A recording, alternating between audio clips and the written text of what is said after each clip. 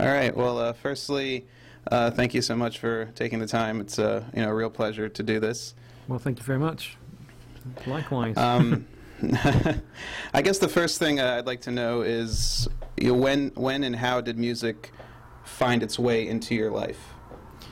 Well, it started quite early, actually. I come from quite a musical family. My parents were both into music. My dad is a contemporary composer himself, and used to be a professor at the Royal Conservatory in Holland.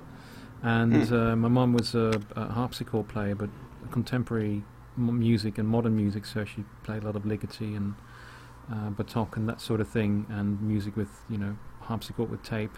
And so that's kind of stuff was always around, and it was the type of music that was quite out there anyway. And then I have an older brother who's 3 years older than me, and when he was a teenager he started playing in bands and started thinking about a professional music career. And I was the youngest of two, so I wasn't quite sure yet what I wanted to do. And initially I actually thought I might try something different because the whole family's doing music, even though it was always kind of around me. I thought I might be a graphic designer, and that idea kind of pretty quickly came and went, because I just realized that musically I had a lot more to say and a lot more to do than graphically. I just wasn't. I was okay, but I wasn't particularly good at it, and I realized that music came to me a lot more naturally and easily. And so when I moved out of the family house, I was around 18, 19 years old. I actually started looking at it as a possible career, and studied for a short while. Realized that wasn't for me either, and got some work in a Dutch games company doing some music, and that's kind of how it started. And what got you interested in, I guess, composing music for picture, for games or short films and stuff like that? Mm-hmm. Well, I mean, my interest at the time was very much geared towards kind of computer games and anything to do with that. And because I was living, I'm originally from Holland, so I was living in The Hague in Holland, and there wasn't really a video games industry to speak of at the time. It was there were some companies in England, or you had to go to the States, or you had to go to Japan. And so I wanted to do that stuff, but there was really not that much happening. There was one company I knew of in Holland that was doing some game stuff, and they were a company supported by Philips, who had this kind of quirky device called Philips CDI, which is kind of the precursor to CD-ROM. And it was kind of just this standalone unit, not very powerful. And they were doing educational software for it, but had a separate games division that they thought, might make some games for it. And some of the people that I knew from my childhood, when I was growing up, I was doing lots of programming and music making on the Atari ST in the demo scene. And some of the people I met there went on to become programmers in games companies. And one of them had gone to that company and was doing some games and basically said, why don't you come work with us and you can do some music for our games. And that's kind of how it started, but it wasn't proper games, They were the kind of games that nobody really knew about and weren't really going to do anything. And so I realized if I really wanted to do proper games, I'd have to go to England. So that was kind of my next step.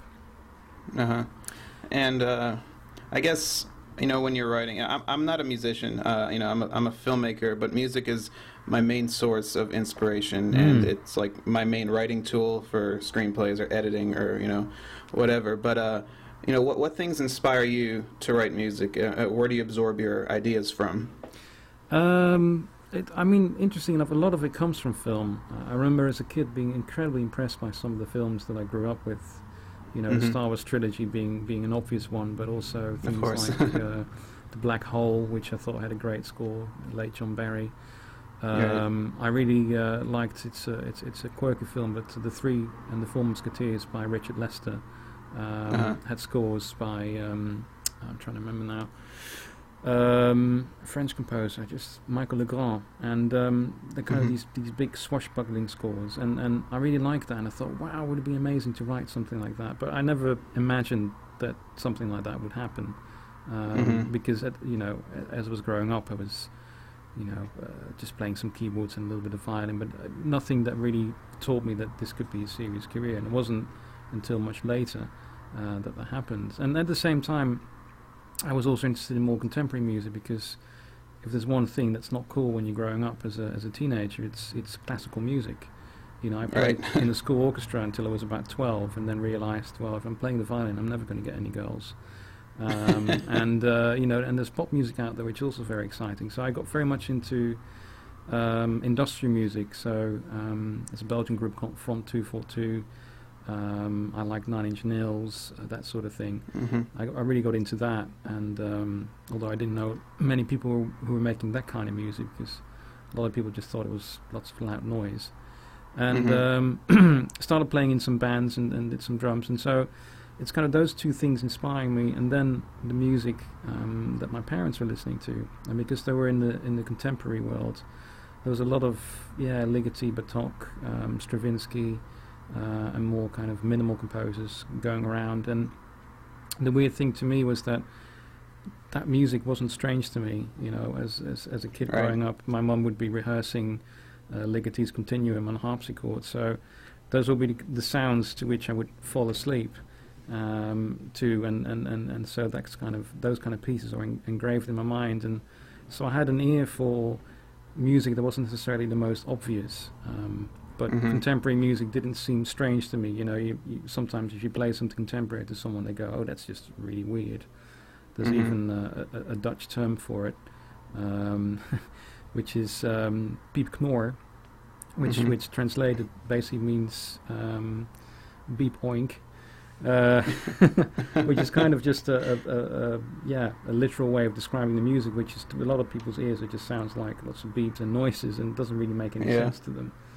But I didn't quite have that same predicament, because I heard so much of it that to me it just felt like a different style, but just a style that wasn't utilized very often. So those kind of were my inspirations growing up, really. Do you have a favorite composer?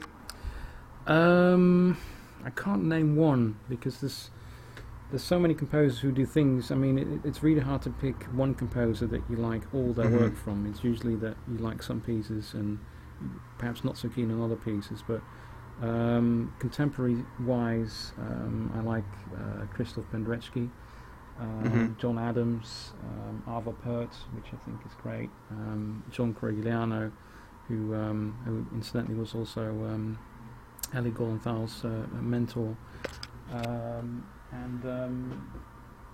those kind of people, Igor Stravinsky, those kind of people really influenced me, and I discovered them somewhat later. Some of them I'd heard about earlier on, like Ligeti and Bartók, but some of these people like John Adams is someone who I only discovered about, I don't know, 10 years ago, and I thought, wow, this is amazing. To have that big Americana sound, but at the same time, the minimal influence. And then you start drawing parallels to all the people that you like and hear how they're influenced by that. I was saying to you that I really enjoyed your interview with Ellie Golenthal, and I can really hear some of Krzysztof Penderecki's influences in his work and in some of the scores that he's done. So there's a lot of kind of cross-pollination going on there. Yeah, I mean, it's always great to absorb, I guess, ideas. I mean, I think every person absorbs ideas from someone else. It's just people influencing other people, Yeah, and it's one of the things that my dad actually told me when I started composing and started doing it professionally. He said, if you hear stuff, because I was always playing him film soundtracks and saying, "Oh, isn't this great?" I played him, something from John Williams or Ellie Golenthal or James Newton Howard or just different composers, and have him listen to that stuff. And he said, "Well, that is good stuff, but this is influenced by that, that's influenced by that. And if you want to take inspiration from these guys, then go to the source, go to the stuff that they've been inspired by, instead of just listening to what they've done with that inspiration. Try and find out what it is that inspired them in the first place, and go back to the source." And so that's, in the past years, that's kind of what I've been trying to do. And it's like with Ellie Golenthal, it's one of the reasons I discovered John Corigliano. I think his Altered State score, for example, is hugely influential in some of the more esoteric scoring that you hear in film as well. and that's the kind of stuff I'm really interested in, because it's not the thing that you would hear much in, say, games, for example. Mm-hmm. It's the kind of stuff that film music has kind of mixed and melded in their stuff, but I think I'm almost finding in game music, when I listen to the stuff that's coming out, is that we're kind of lagging behind the film scoring industry. Is that they're Mm-hmm. discovering things and styles, taking ideas and inspiration from the concert world, and then the games industry is taking inspiration and ideas from the film scoring world. So they're kind of lagging behind a little bit. Mm-hmm. And it almost feels like we need a little bit of a renaissance of discovering our own styles instead of just aping what the film industry is doing. Mm-hmm. But I feel like games are becoming, I think, more cinematic. They're not so much like this is level 1, level 2. We're getting into huge stories, and I mean, especially like even Killzone. You have almost like a blockbuster film element to it. So I feel like the line is kind of getting blurred between films. There's like Metal Gear Solid and these games that are pushing boundaries of what games are supposed to be. Now, I was just talking about this game that I recently played called Alan Wake. I don't know if you've seen it. Right, my roommate just got it, so he's playing through it right now. All right, it's worth a listen and a look, because what's nice about it is that it's one of the first games I've seen where they really kind of create their own narrative without. It's cinematic, but it's not looking at film and saying we want to be a film. It's basically, to me at least, it's taking the same kind of devices that film would take, but then putting in a game context. And it's about this writer who from what I've played so far, I've only played very little, but seems to kind of get stuck in his own storyline in this kind of nightmarish world. And I thought it was extremely powerful, also because what they did very well is they kind of kept it quite reined in. There was a lot of good sound design and good incidental music, but nothing was overbearing. It was very did a lot with subtlety, and I think that's coming back to what I was saying earlier. I kind of feel that's where games need to go, where instead of just looking at the cinematic approach and saying, oh, we want to be like films, you say, no, we want the production quality that film has, but apply it to our own way of storytelling and our own way of conveying those stories. And I think that's where it's heading towards. I think there's definitely a shift happening, but I don't think we're quite there yet. Have you noticed anything? I mean, you've worked on the Killzone franchise from PlayStation 2 and now PlayStation 3, and the jumps in technology, I guess, have changed the way the developers are working. Have you seen a shift in the way you approach each Killzone as they come out? Yeah, definitely. Especially with the first one, for example, on the PlayStation 2, there was just not the capacity to stream in-game music from the disc. So because the disc was also loading level data and samples and speech, and so there was a limit to how much stuff we could stream at the same time, and so we had to take the decision not to have actually any in-game music. So all the music that's in the game, I mean, there's a fairly big score. I think it's about 40. I think I wrote about between 40 and 50 minutes of music. It's all just cutscenes, so it's all the storytelling sequences. But when you're actually playing the game itself, there's not any music in there. So, and I didn't mind that actually. I think it worked quite well because it very much demarked the points of where the player is playing the game and where you're taking out of the game and saying, okay, now we're telling a story. Right. But obviously, with Killzone 2, we did have the technology to have in-game music, and so we decided to use an interactive music system that would adapt itself to how you were playing the game and what was happening at any given time.